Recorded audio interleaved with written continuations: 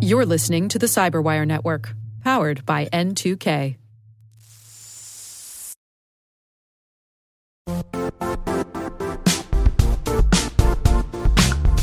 Don't struggle to align your organization's cybersecurity with business risk. Get the only solution that goes beyond reacting to threats with vulnerability and risk monitoring. You need the next evolution of MDR, and only Critical Start delivers it. Critical Start doesn't just monitor and respond to threats. They put you in control by detecting suspicious activities, quickly responding to contain threats, and identifying your most critical assets and protecting them against vulnerabilities and exposures. With continuous visibility, expert guidance, and measurable risk reduction, Critical Start has redefined what it means to manage cyber risk. Demonstrate provable security maturity to your leadership while positioning your program to achieve the greatest risk reduction per dollar spent. Stop fearing risk and start managing it with Critical Start. Visit criticalstart.com and request a demo today. That's criticalstart.com.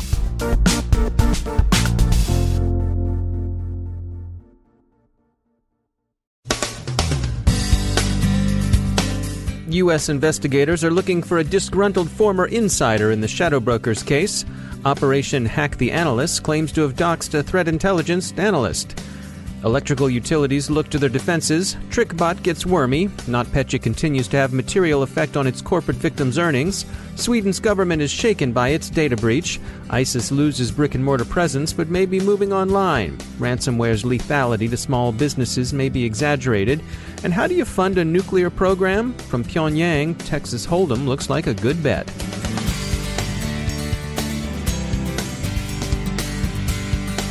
I'm Dave Bittner in Baltimore with your CyberWire summary for Monday, July 31st, 2017.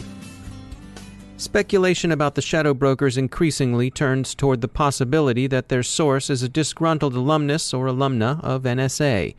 Cyberscoop says it's been talking with multiple people familiar with the matter who say the investigation is focusing on former employees who had access and an axe to grind.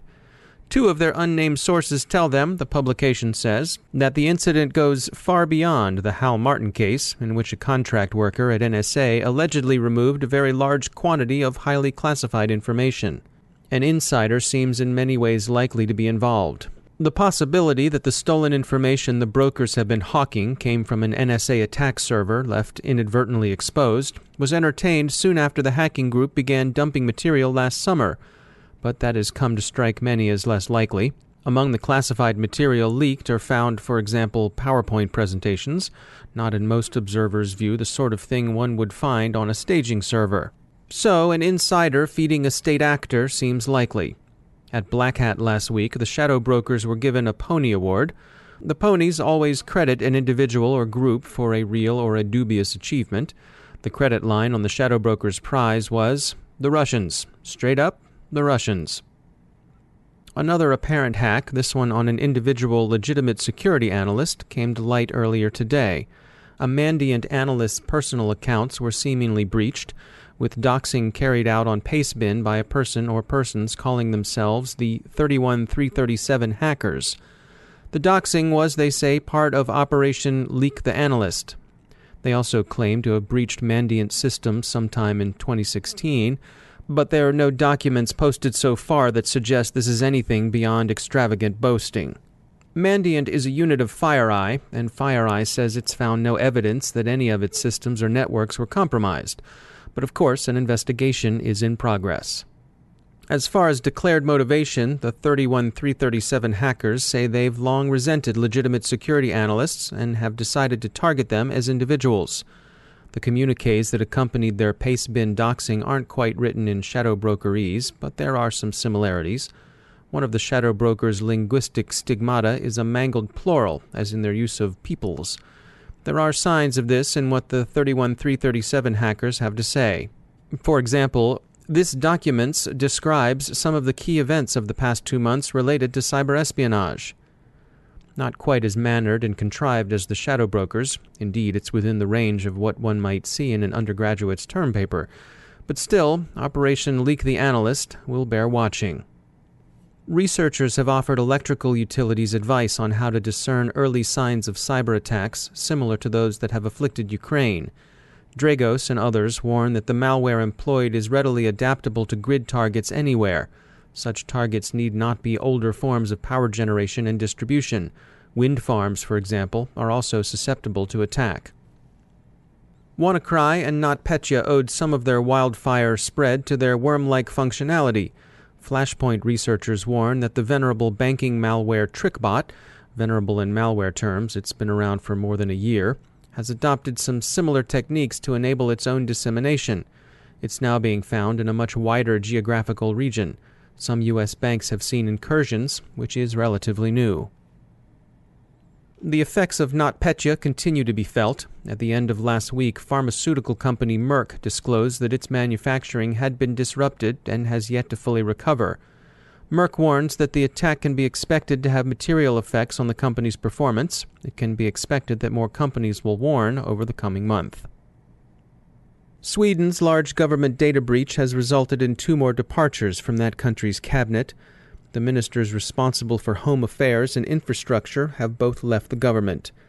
The breach involved Sweden's transportation agency. It began in 2012, was detected in 2016, and is not expected to be fully remediated for some months yet.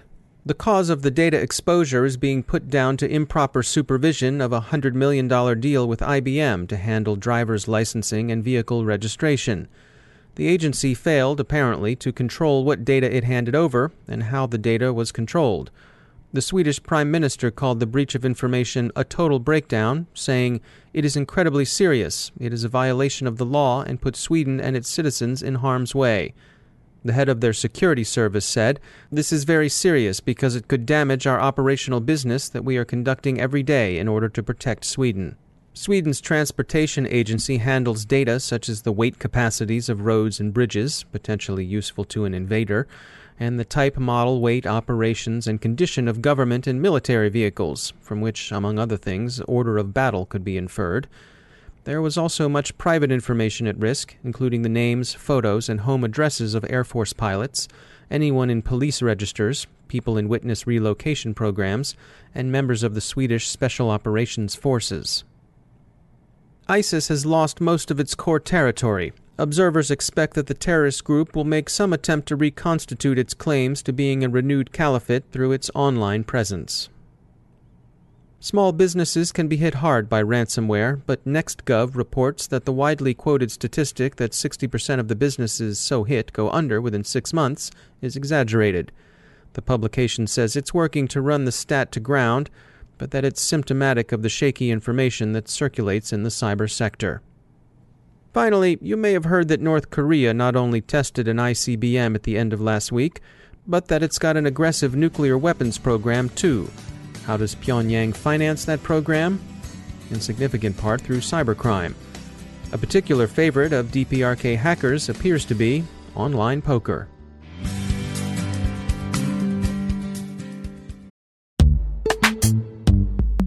Every day, your IAM tech debt grows. Your multi-generational services struggle to work together. Building an identity fabric can fix this. It makes all your identity tooling stronger and allows you to connect any app to any service you want to use, with zero coding, zero maintenance, and zero app downtime. Strata's identity orchestration platform separates the identity logic from your applications, so you can optimize existing IAM tools and manage them in a single control plane. Now, every vendor, standard, and architecture work together. In short, building your identity fabric means you can secure your non-standard apps, keep your complex access policies, retire outdated IDPs, and modernize in record time. So build your fabric with Strata Identity and get rid of tech debt for good. Visit strata.io/cyberwire, share your identity priorities, and receive a pair of AirPods Pro. Offer valid for organizations over 5,000 employees. Connect today at strata.io/cyberwire.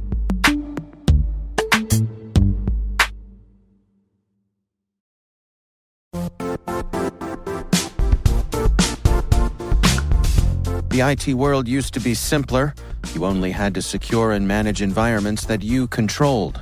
Then came new technologies and new ways to work. Now, employees, apps, and networks are everywhere. This means poor visibility, security gaps, and added risk. That's why Cloudflare created the first-ever connectivity cloud. Visit cloudflare.com to protect your business everywhere you do business.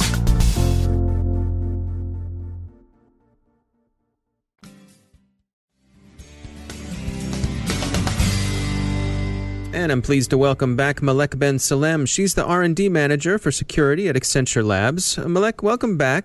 Today we wanted to talk about some interesting stuff that you've all been up to at Accenture with global ID systems for refugees. Tell us about that. Yeah, so Accenture announced last month at the ID 2020 conference, and ID 2020 is a global public-private partnership dedicated to solving the challenges of identity faced by billions of people around the world.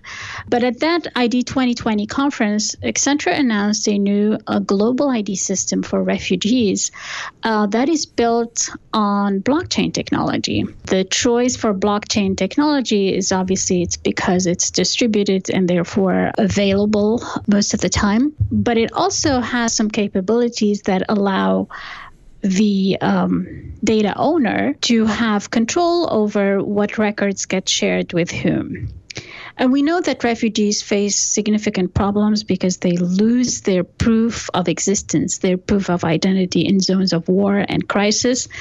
And so they need a way to establish that identity in order to get services such as education and, healthcare services provided by the UN or by other organizations. This new technology, this new global system should be able to help them establish their identity as they cross borders. And so take me through from a practical point of view, how exactly does it work? Let's say I'm a refugee. How are you going to establish an ID for me? So you would sign up with your biometric data. It could be your fingerprint or your iris scan or some biometric data to establish that identity, but also organizations that have access to your records, let's say the school you went to, which has access to your diploma, would sign up to the same system and would share that data to verify that you have that record. Right. So the data would stay off blockchain, but the verification happens through the blockchain. So is it a situation where through various types of data, the strength of the certainty of that ID gets improved over time? Yes, as more additional pieces of information get gathered, but also it's the scale as more people get signed up to this tool, then it can be not just offered for refugees. At this point, we're offering it for refugees, but it could be a way of offering this to everybody, right? It's a way of having a digital identity where you keep all of your records in one place and you don't lose them for any reason. We're seeing more instances of this, for example, through the Swiss town that is known as the Crypto Valley of Switzerland. Has announced that it will provide all of its citizens with a digital identity on the Ethereum blockchain by September 2017. So I think we're going to see more of this trend in the near future. All right, interesting stuff. Malek Ben Salem, thanks for joining us.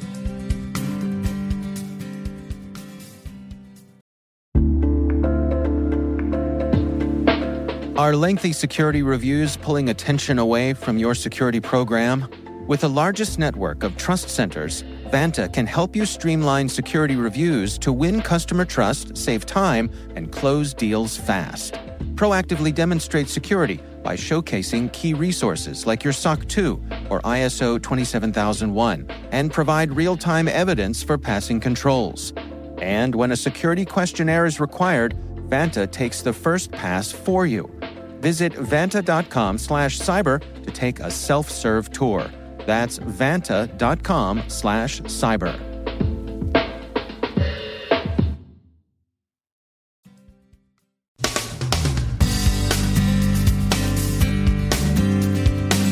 And that's the Cyberwire. We are proudly produced in Maryland by our talented team of editors and producers. I'm Dave Bittner.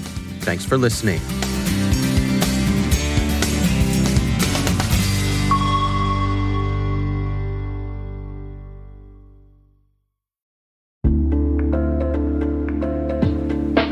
Hi, everybody. It's Maria Varmazes here, your host over at T-Minus Space Daily, and sometimes a guest on Hacking Humans, too.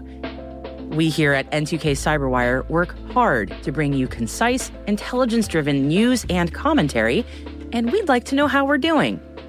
Please take a few minutes to complete our audience survey and share your feedback to help us continue to grow and meet your needs.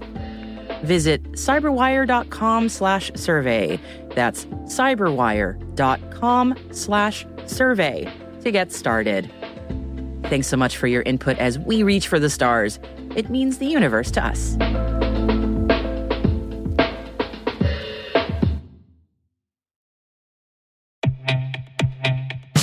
And now a word from our sponsor, SpyCloud, the leader in operationalizing cybercrime analytics. Traditional threat intelligence is a thing of the past. Cyber criminals are stealing vast amounts of credentials, session cookies, and financial data every day, and it's hard to keep up. SpyCloud is the trusted partner businesses turn to fully understand their darknet exposure risk and neutralize threats before it's too late. SpyCloud alerts your organization as soon as an employee or customer's data appears on the dark net, so you can act faster than bad actors to prevent cyber attacks like ransomware, session hijacking, account takeover, and online fraud. With insights from the industry's largest repository of recaptured data, protect the digital identities and systems most important to your business. Get your free corporate darknet exposure report at spycloud.com/cyberwire and see what information criminals have in their hands today. That's spycloud.com/cyberwire.